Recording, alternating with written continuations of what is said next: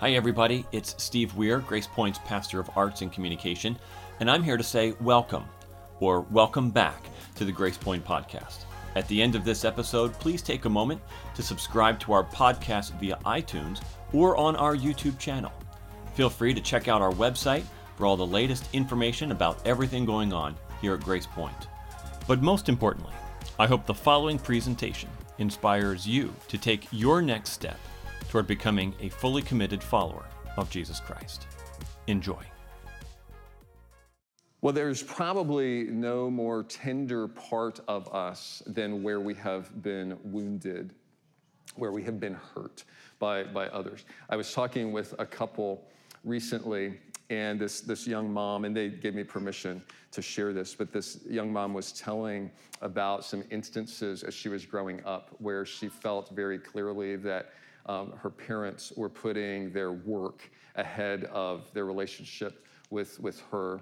And in fact, it's the situation is that her dad is a pastor. So this is particularly personal for me. But one instance that she relayed was that when she had gotten to college, and so she was living several hours away from home, she contracted a debilitating illness that landed her in the hospital. And her parents told her that they were not able to come and visit her because they had too much preparation to do for something that was coming up at the church. And it wasn't even a Sunday morning. And so I hear that, and my heart is really grieved. And then there was a more recent situation where she was on the phone with him, and he in a really rude way said, I don't want to see you. I don't want to talk to you. Hung up on her.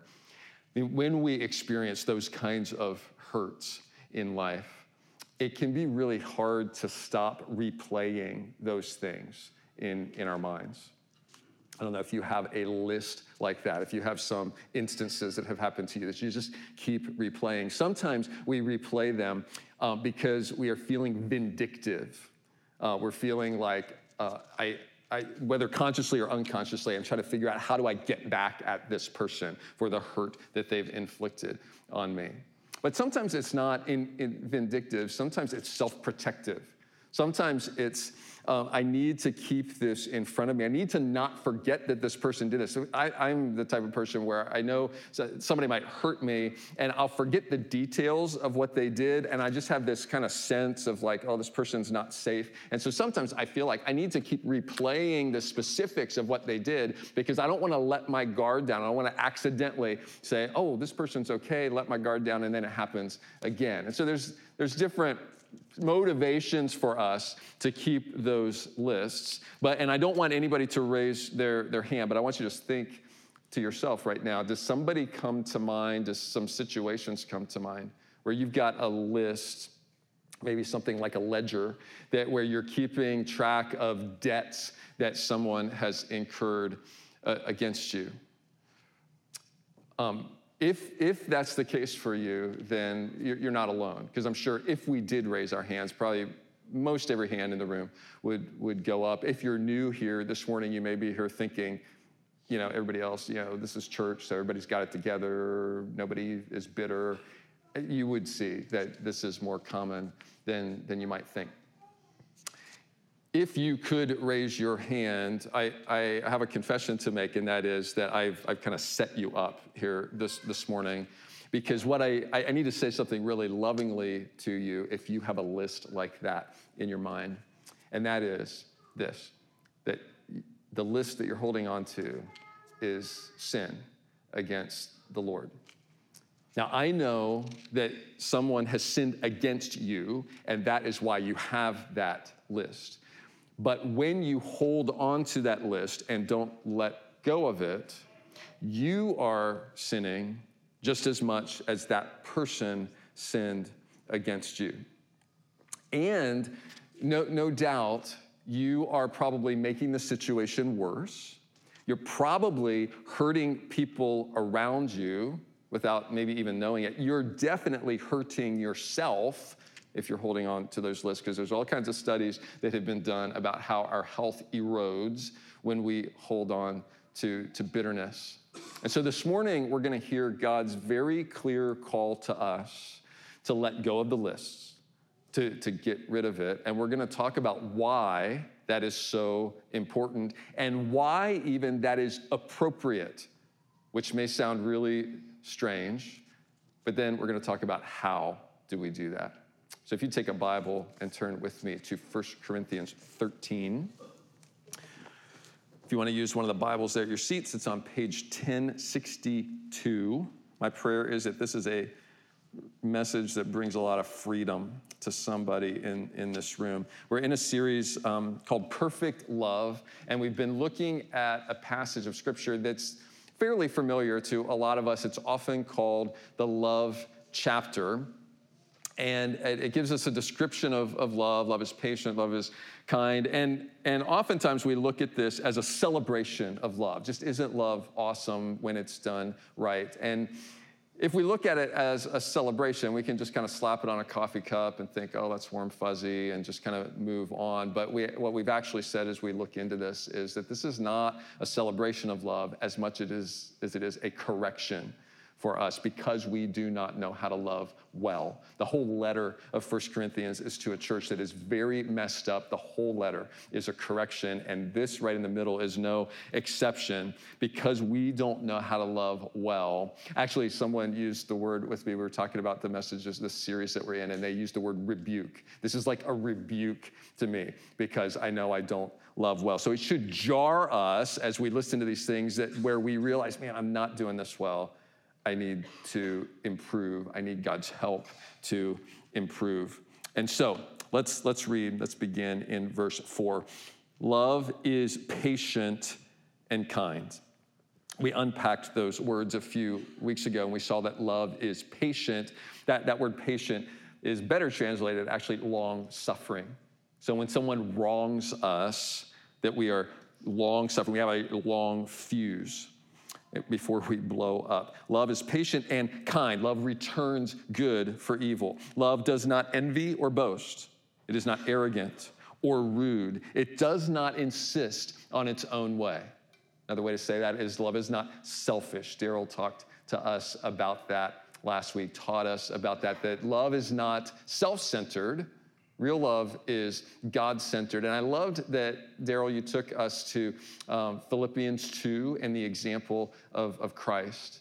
And that Jesus did not consider equality with God a thing to be grasped, but he emptied himself. He made himself nothing for our sake. And Daryl asked a question last week that has really been haunting for me this week. It's a haunting question. It's also a spurring question. And the question was, what if God were selfish? And I thought, wow, what if? I mean, that's a haunting question because if God were selfish, we would all be without hope. If Jesus hadn't given up his position to come and sacrifice himself for us, we would be without hope. But it's spurring to me because God's not selfish, and he did give his life for us. He gave up everything for us. And so it inspires me to say, God, you did that for me. I want to follow your example as you give me strength to do that. Reading on in verse 5, love does not insist on its own way. It is not irritable or resentful. Resentful is our word for today that we're going to focus in on. Some of you, if you're reading from an English Standard Bible, you have a footnote at the bottom. If you're reading, unfortunately, if you're reading from those Bibles that are there on your seats, it doesn't have all the footnotes in for whatever reason. But if you have a footnote there, it says in the ESV, love does not count up wrongdoing. That is a better translation of the Greek, because actually what we see in the translation here is love is resentful. That's one word. There are 4 words in the Greek, and they're actually best translated by the NIV. Love keeps no record of wrongs. New American Standard says love does not keep an account of a wrong suffered. The word here, the key word here, is really an accounting word. It's about keeping a ledger.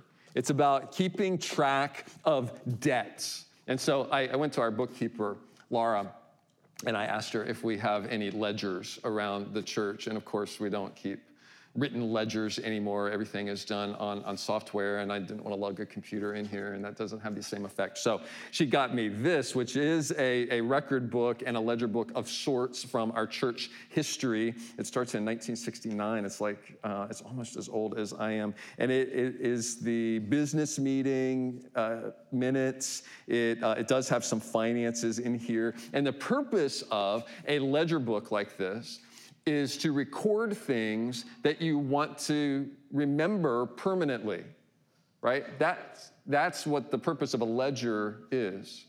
And what Paul is telling us here is that when it comes to wrongs that are done to us, we are to not keep a ledger. We are to keep no record of wrongs.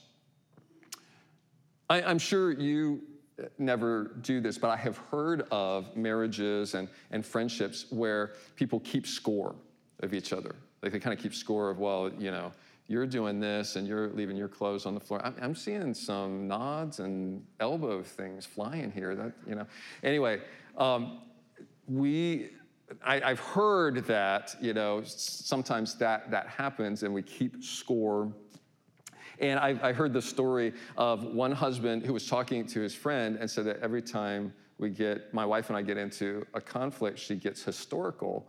And his friend said, "Don't you mean hysterical?" And he was like, "No, I mean historical, because every time we get into a fight, she brings up everything I've ever done wrong." And so that's the problem here. And guys can do that as well, okay? So this goes both ways. Just because some of the women are away at women's retreat, that's not why I shared that. But William Barclay says, so many people nurse their wrath to keep it warm. They brood over their wrongs until it is impossible to forget them. Christian love has learned the great lesson of forgetting.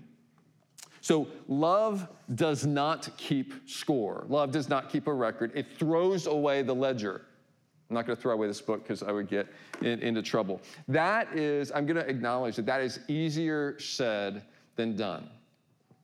It is hard to put away what someone has done to us. It is hard to put away what someone has done to us when it's actively going on. You may be in a situation where you're in a home or you're in a workplace where you are getting wounded over and over and over again. So what is Paul saying here? Is he saying that we should just be a doormat? We should just let that roll off our back? We shouldn't even pay any attention to it?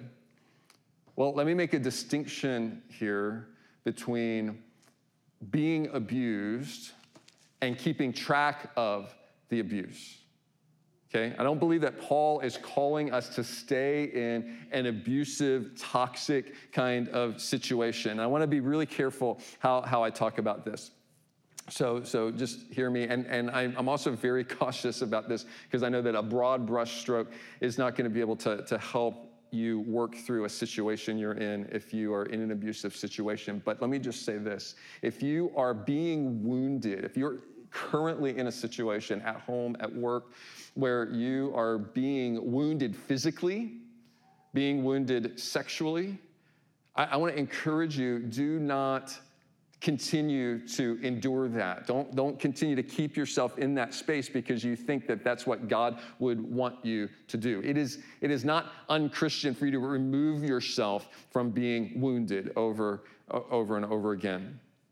Now, if we're going to talk about, then does that mean I can divorce my spouse if they are wounding me? That's a much more complicated situation. I'm not even going to get into that. But I do want to offer that our pastors, our elders, we are available to talk with you about the nuances of any of these situations. But I want to say also a reason I want to be cautious as we talk about abuse is because that word abuse has also been used very broadly to include a lot of things that, if I can say this really carefully, sometimes when we think somebody else is abusing us, it's really more about our own baggage than it is about what they're doing to us. And so this is where it sometimes you need a voice, an objective, caring, mature voice outside to help you sort through that again. But to come back to my point earlier about if you're being physically or sexually abused, that's pretty crystal clear. I'd encourage you not to stay in that situation. But again, the distinction here is Paul's not talking about abuse. He's talking about holding on to bitterness about the abuse. Let's get you out of an abusive situation, but then you have a forgiveness issue to let go of what has been done to you. When to stay, when to go, that can be complicated, but keeping the ledger, that issue is very clear. He makes it crystal clear here. Love is not resentful. Love keeps no record of wrongs. I can imagine some of you thinking about your list right now and the person that wounded you, and I can imagine you saying to me, yeah, but they don't deserve it. They don't deserve forgiveness. And my response to you would be, if you said that to me, you're right. You're absolutely right. They don't deserve it.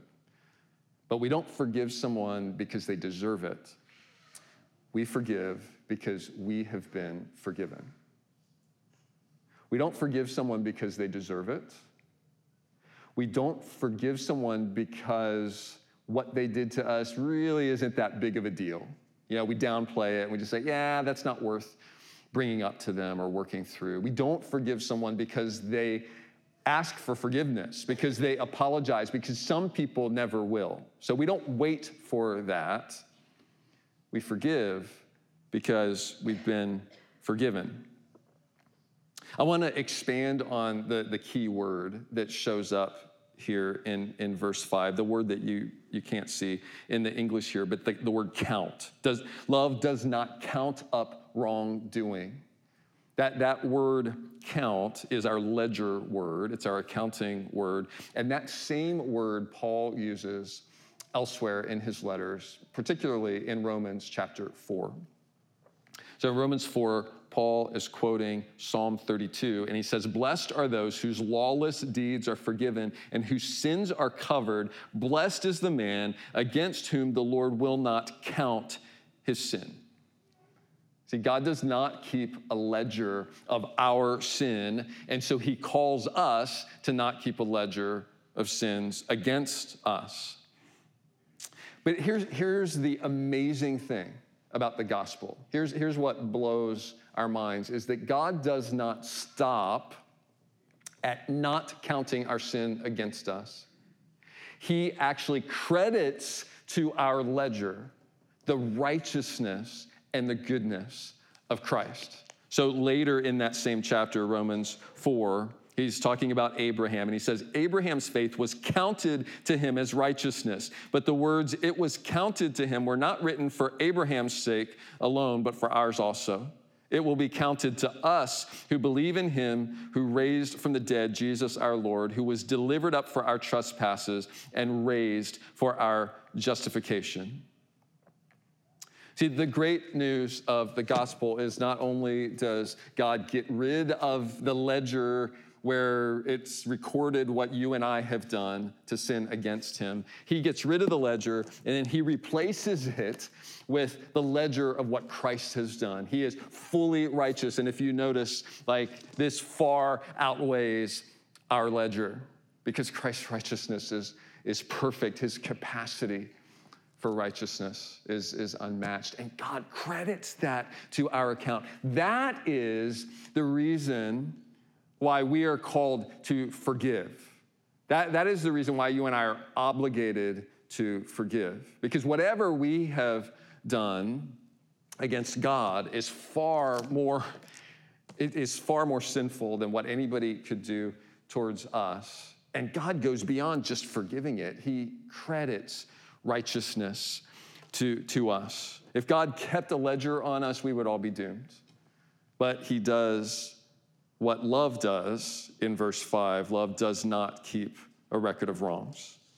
Paul repeats this in his second letter to the Corinthians. We're studying the first letter to the Corinthians. 2 Corinthians 5 says, "All this is from God, who through Christ reconciled us to himself and gave us the ministry of reconciliation. That is, in Christ, God was reconciling the world to himself, not counting their trespasses against them." Praise God.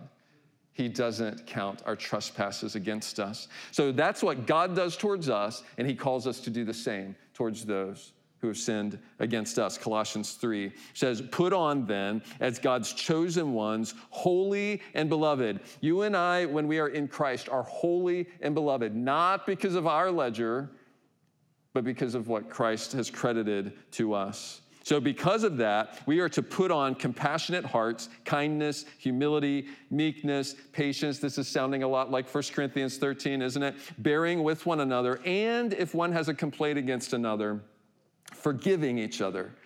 As the Lord has forgiven you, so you also must forgive. So this all sounds like, well, maybe that's what we should do. It may sound a little idealistic. Sometimes a story helps to drive the point home. And it so happens that Jesus told one. So if you would turn from 1 Corinthians 13 to Matthew 18. Many of you are familiar with the story of the unforgiving servant. This is one that never, ever, ever gets old to me. I need to hear it over and over and over again. Matthew 18, starting in verse 21. Peter came up and said to Jesus, Lord, how often will my brother sin against me and I forgive him? As many as 7 times? Peter thought he was being generous here because the prevailing thought in this day was to forgive 3 times. That's a number of completeness. So like if somebody sins against me 3 times, can I just forgive them 3 times? And then after that, I don't have to forgive them anymore. So Peter's being really generous. He's like, how about Jesus? I'll do 7 times, another number of completeness. And Jesus said to him, I don't say to you 7 times, but 77 times. Some manuscripts actually say 70 times 7. And then Jesus tells a story. Therefore, the kingdom of heaven may be compared to a king who wished to settle accounts with his servants. Settling accounts, that sounds like he's pulling out the ledger books. When he began to settle, one was brought to him who owed him 10,000 talents. Now, we need to pause here and because we don't know what a talent is, and that doesn't have the impact. We need to feel the impact of what Jesus' listeners felt. So 10,000 talents, you may or may not have a footnote at the bottom of your page that says a talent was worth about 20 years' wages for a laborer. I'm not great at math, but Jesus is saying it's 10,000 talents, 20 times 10,000, 200,000 years worth of wages. 200,000 years. How did this man even incur that amount of debt? I mean, people were listening to Jesus' story and they're like, wow, what did this guy do? Verse 25. And since he could not pay, wow, that's the understatement of the year. Since he could not pay, his master ordered him to be sold with his wife and children and all that he had, and payment to be made. Go to debtor's prison. So the servant fell on his knees, imploring him, have patience with me, and I will pay you everything. And out of pity for him, the master of that servant released him and forgave the debt. He didn't forgive the debt because he knew he could pay it back eventually. He knew he would never pay it back. He just canceled, forgave the debt. Verse 28, but when that same servant went out, he found one of his fellow servants who owed him 100 denarii. All right, so we need to understand what a denarius is. A denarius is 1 day's wage. So this is 100 days' wages. That is not insignificant. I mean, if you took 1/3 of your income for the year, I dare say you wouldn't want to just write that off. I mean, it's a significant debt that he owes. So he owed him 100 denarii, and seizing him, he began to choke him, saying, pay what you owe. So his fellow servant fell down and pleaded with him, have patience with me, and I will pay you. Doesn't that sound a whole lot like what the guy just said himself? When his fellow servants, verse 30, he refused, and he went and put him in prison until he should pay the debt. When his fellow servants saw what had taken place, they were greatly distressed, and they went and reported to their master all that had taken place. Then his master summoned him and said to him, you wicked servant, I forgave you all that debt, 200,000 years worth, because you pleaded with me. And should not you have had mercy on your fellow servant as I had mercy on you? And in anger, his master delivered him to the jailers until he should pay all his debt. So also my heavenly Father will do to every one of you if you do not forgive your brother from your heart. Wow.